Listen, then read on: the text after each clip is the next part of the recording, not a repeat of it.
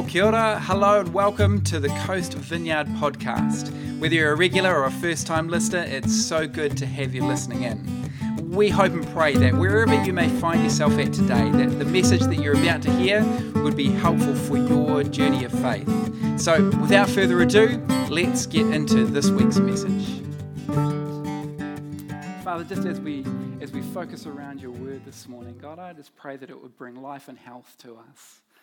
We thank you for this awesome day where we just take a step back to look at the basics of our faith in many ways, but something that is so life-giving and real and helpful, Lord. So I pray that you'd help me as I talk around your word, but you'd help all of us just to receive what it is, God, that you would have for us this day. In Jesus' name, amen.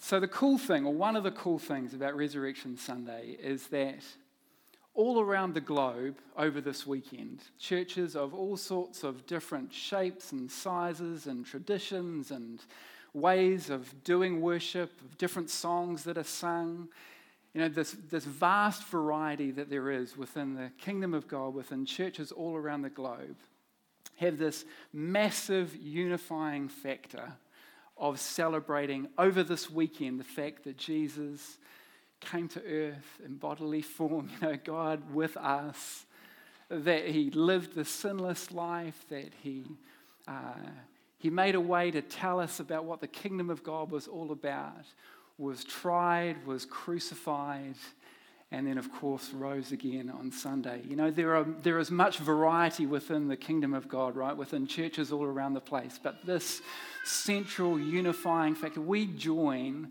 with literally millions and millions and millions of people around the world over this weekend celebrating Jesus. How cool is that?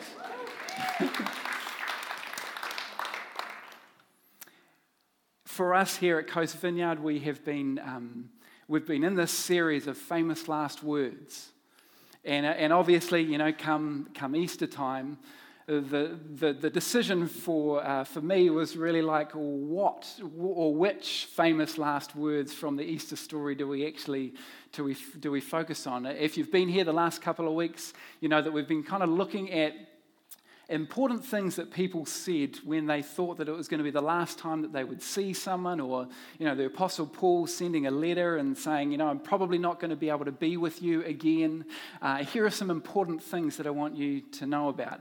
If you've been away or it's your very first time here with us, I'd encourage you to go back, listen to the podcasts or watch the YouTube from a couple of weeks ago, kind of catch up to speed. But when it comes to the story of Jesus, there are many famous last words, actually, that we could choose from, right? As we could have chosen about the Last Supper. We could have, in fact, later on we're going to celebrate communion together, where Jesus had this final time with his disciples, and he set up this rhythm of just helping them to recognize, hey, this body is about to be broken, this blood is about to be shed for you.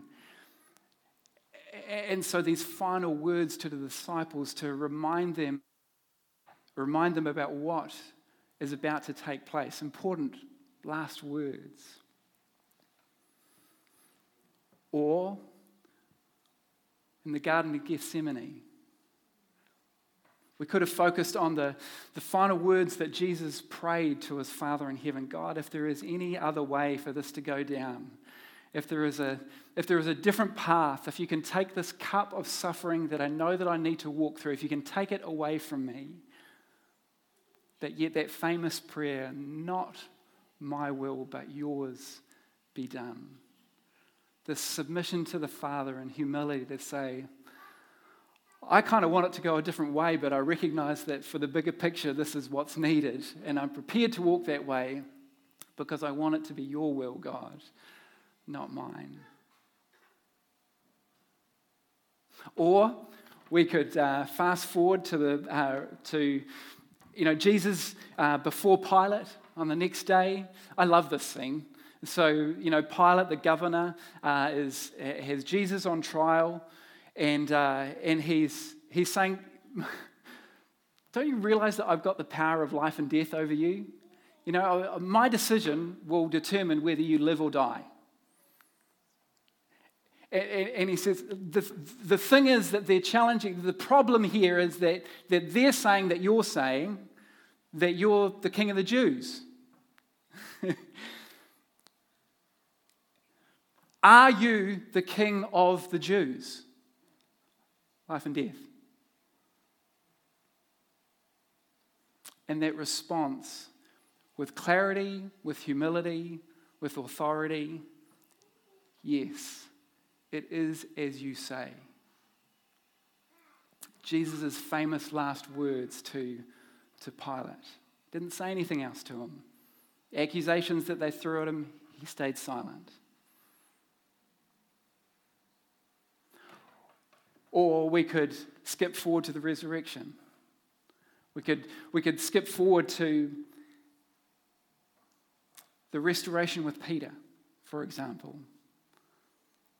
Peter's just before Jesus was crucified, he denied him 3 times, but yet after he's resurrected, Jesus has an encounter with Peter and restores him. Peter, do you love me? That's right, it's just God calling. Peter, do you love me? And he restores Peter. Or what we now know as the Great Commission in Matthew 28. After he's been resurrected, gathering his disciples together for one last time.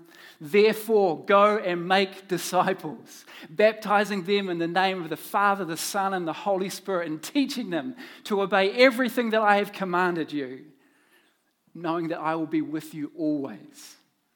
This famous final words to the disciples, go and do what you've seen me do. So they're all great, famous last words. But this morning, just as I've been reflecting and praying and thinking about this morning, I haven't been able to get out of my spirit just one particular moment and 3 powerful words from the scene of the cross itself. So if you've got your Bibles, I'd love you to turn into John 19.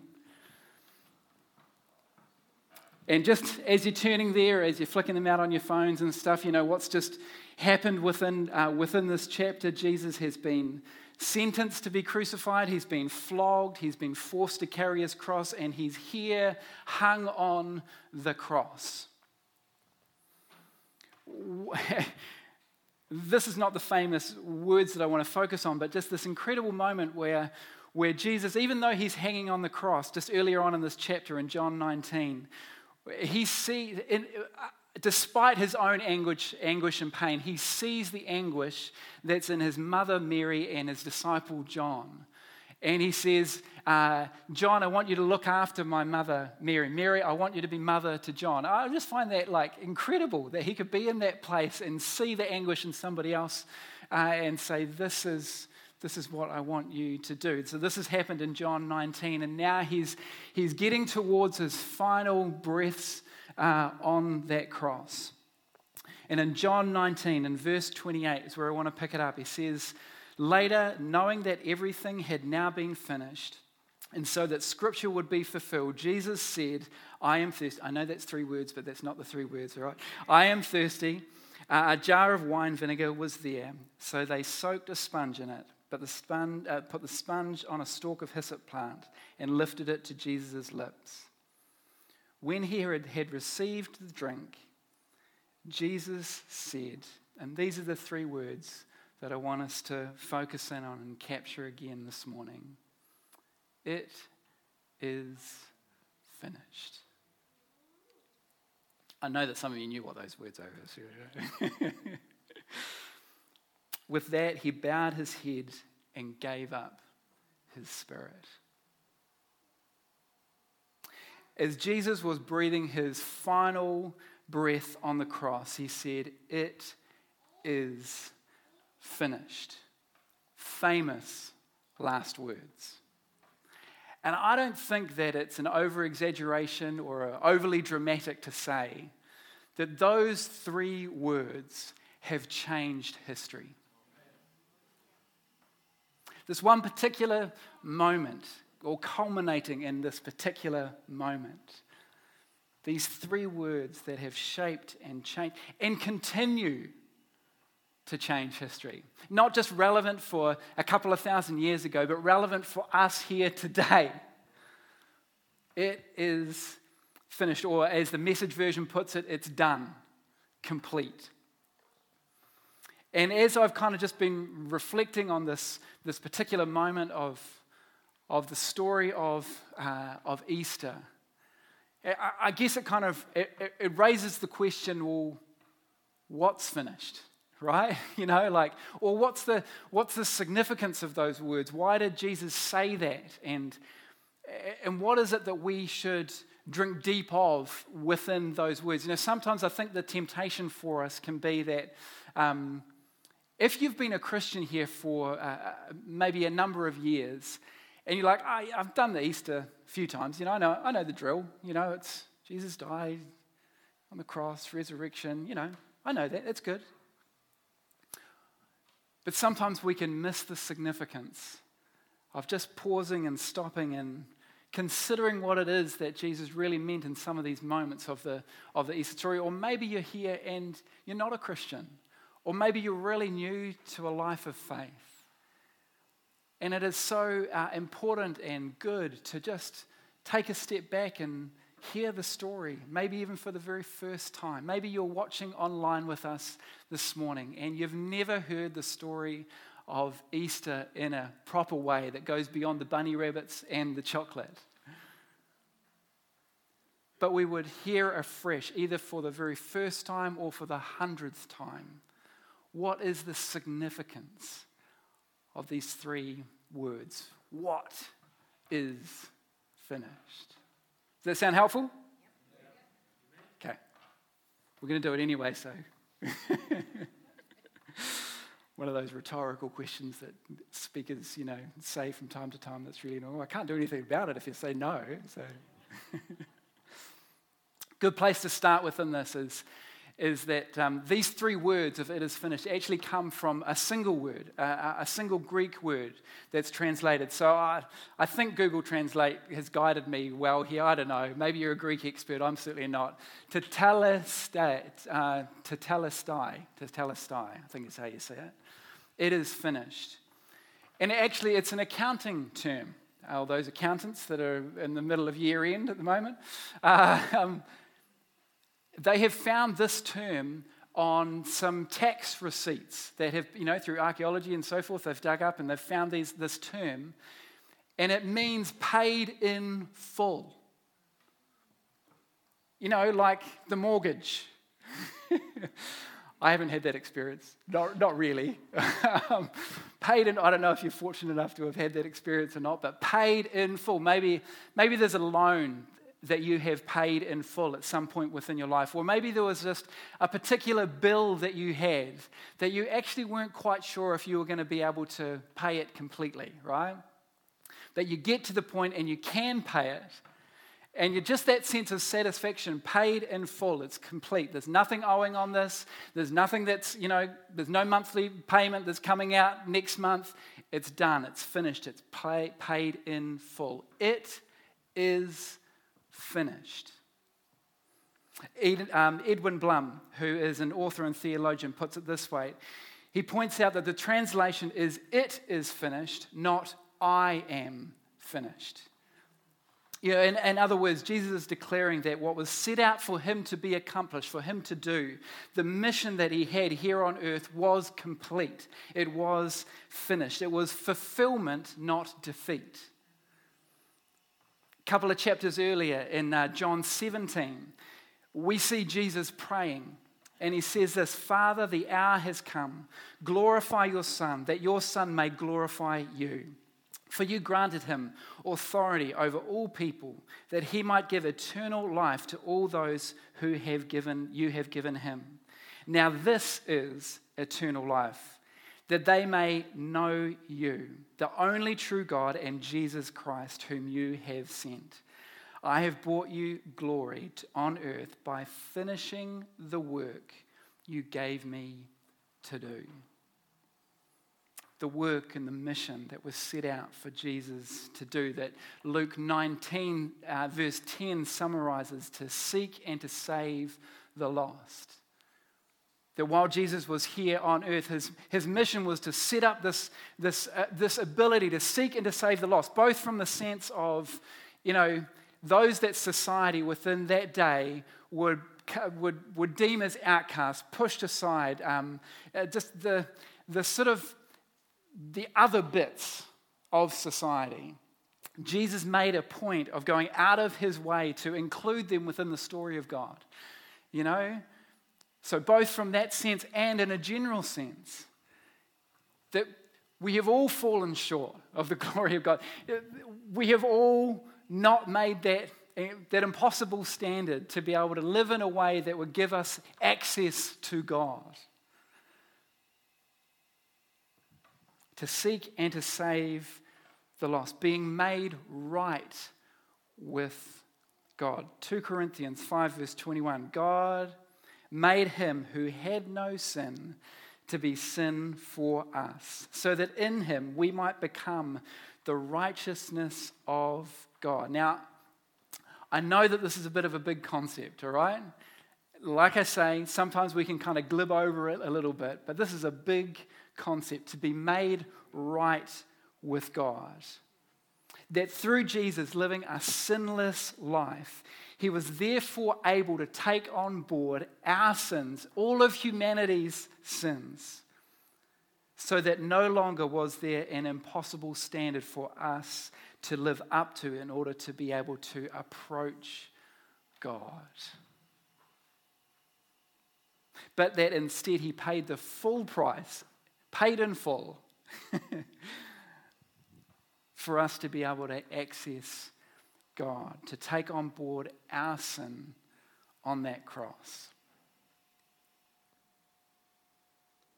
To allow us to be reconciled with God. Another kind of word that gets bandied around from time to time when it comes to Christianity. But reconciliation, maybe in your life you've had some sort of reconciliation that's happened with someone.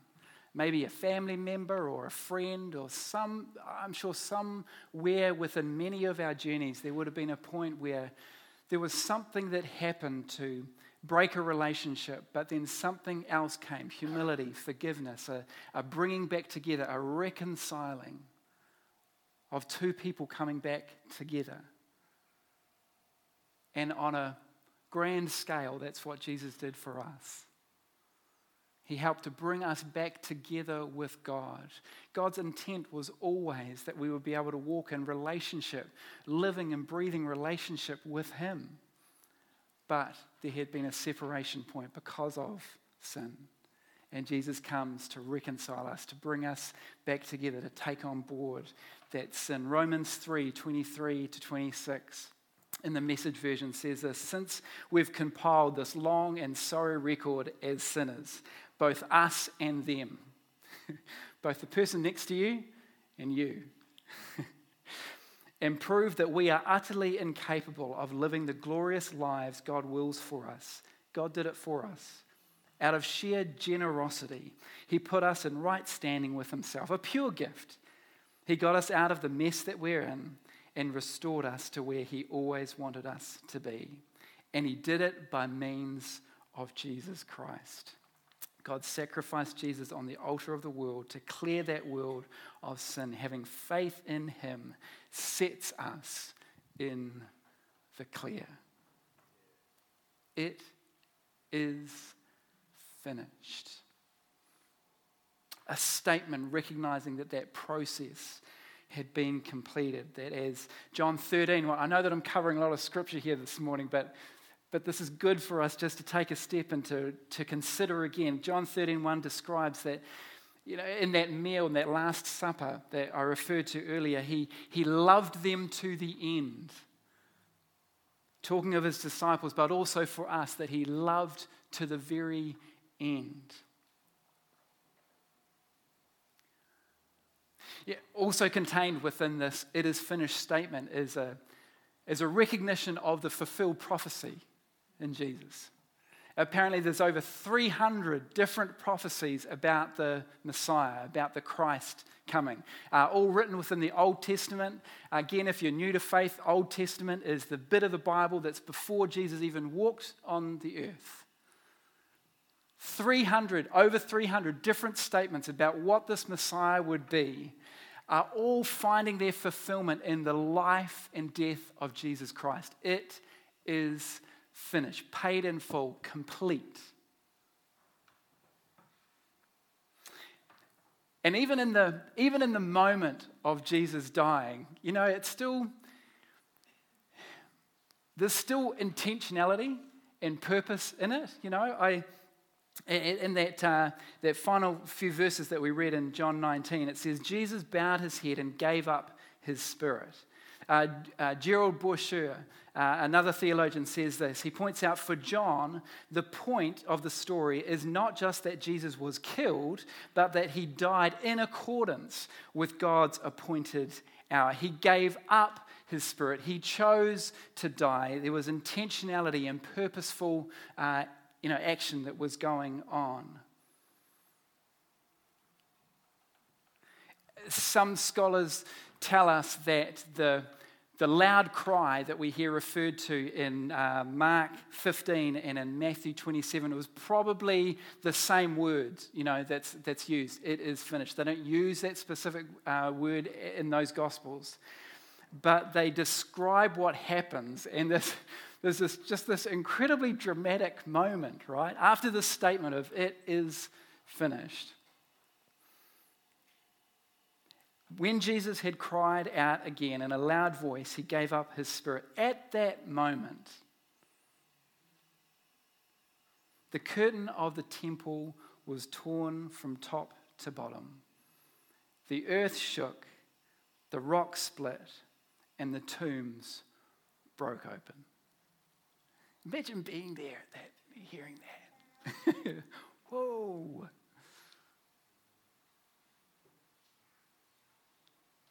Curtain of the temple, it's separating the plebs, us, from the Holy of Holies. So they literally had a curtain that came down in the temple that you could not go into unless it was a specific date with a particular person. And the symbolic gesture of ripping that curtain apart.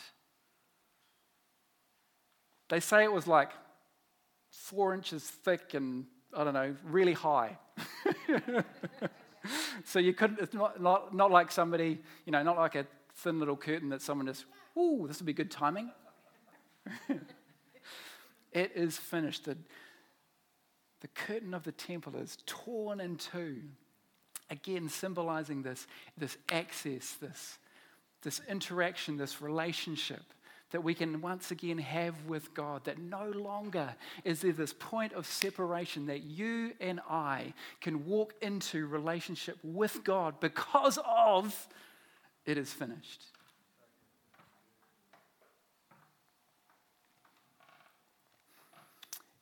And of course, it wasn't just a one-off thing, it's continually finished. Our sin is continually taken away. We are continually given access to be able to access into the Holy of Holies, this relationship with God. It's not just finished in that moment, but it's given life and opportunity to be able to continue to be finished. In fact, I found myself sort of asking this question as we've been thinking about today. It's the question, after it is finished, what can begin? Because of what Jesus did, because of that statement, it is finished. What can start? What can I step into? And I just want to kind of shift our focus here a little bit. And I want us to think about what could begin this Easter, today, now. Again, in kind of general terms, because of it is finished, we've got access to hope like we never had before. hope for the future, hope for eternity, but also hope for now. I've been involved in a few funerals so far this year.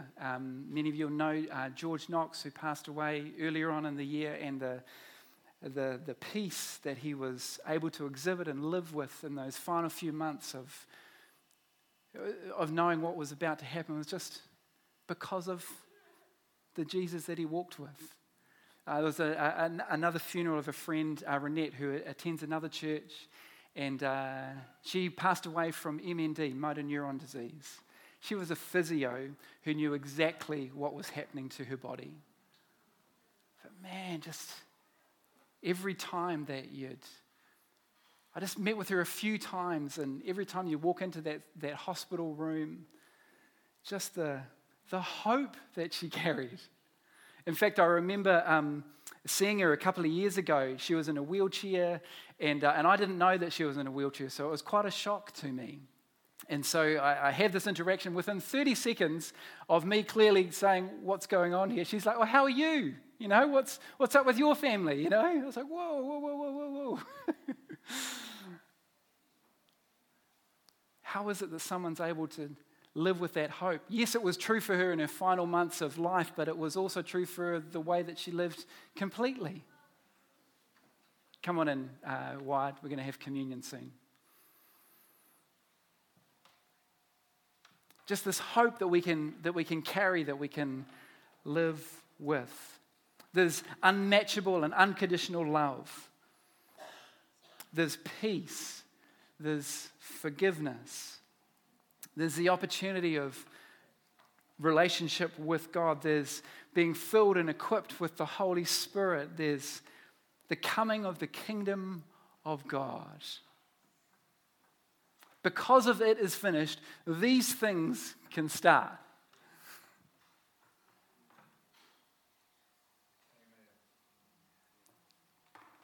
But what is it for you? Beyond the general,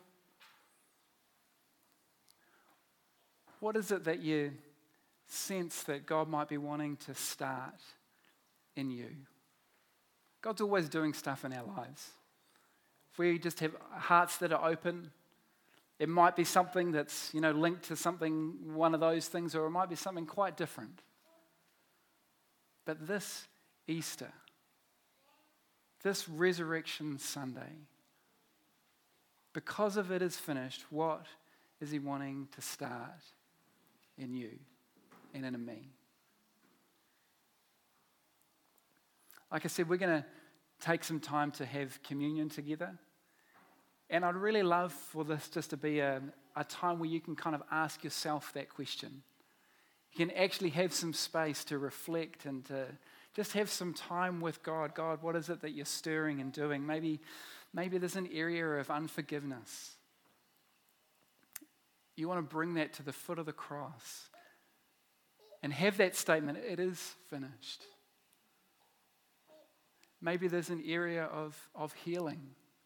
Maybe physical, but maybe emotional, that you're actually wanting to bring God into.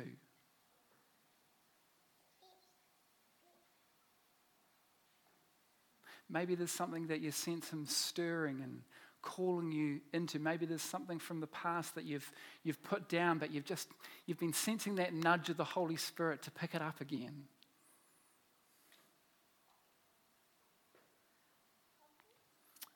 Or maybe you're here and faith in God is the new. Maybe you're here and you've been kind of sussing out this whole God thing for a while. And there'd be no better day than on Resurrection Sunday to say, you know what, I want to give this God thing a crack. I actually want it to go beyond just something that I understand in my head, that I hear other people singing about and talking about. And I want to experience God for myself. Well, that would be awesome to step into that. Kind of most of us in the room have done that at some point, in some fashion, in some way.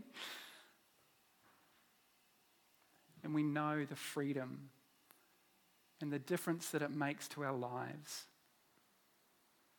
when we invite God. It doesn't make everything perfect and doesn't kind of magically solve everything, but it does give us a hope for the future that we never had before, because it's no longer centered around what we can do, what we know, what we're all about.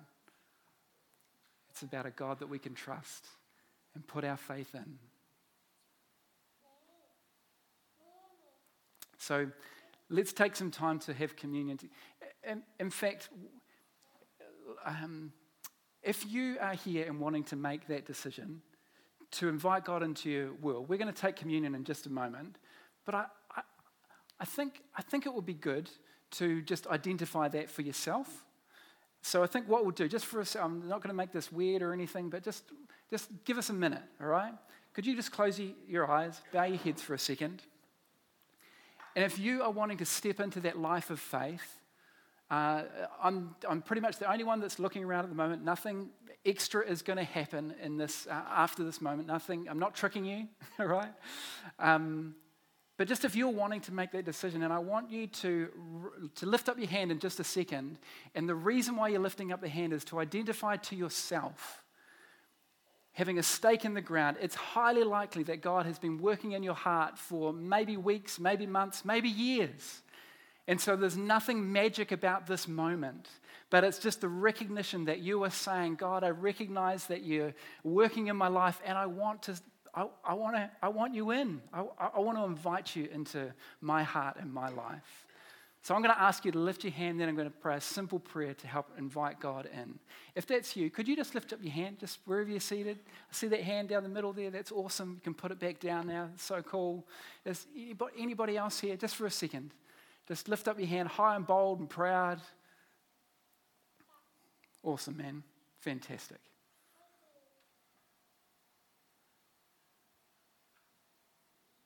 Just a moment longer.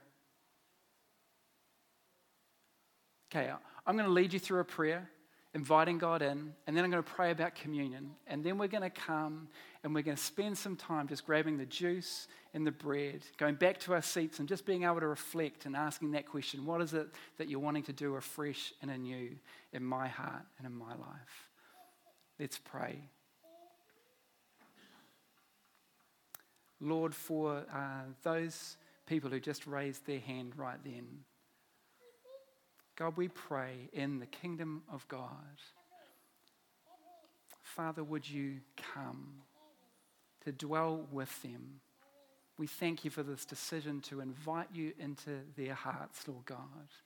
And we pray, Father, God, that as they walk from here, they would know, God, that their sins are forgiven, that they are free in Jesus' name, that they can live with you. This incredible journey begins from here of walking life with you. And God, as we come around your table this morning for all of us, God, to take of the bread and the juice, to recognize the significance of your death and resurrection, God, we pray that you'd just speak into our hearts, that you'd call us forward as we seek to live life with you. We don't have it all together, but you do. And so, Lord, just in this moment, we recenter ourselves on the glory of who you are. In Jesus' name. Amen. Well, thanks again for tuning in to today's message. We hope and pray that it's been most helpful. If you're keen to find out more about us as a church whānau, you're welcome to go to coast.org.nz, or of course we'd love to meet you in person. We meet at 10 a.m. at Orewa College on the beautiful Hibiscus Coast, and you're more than welcome. Be blessed and have a great day.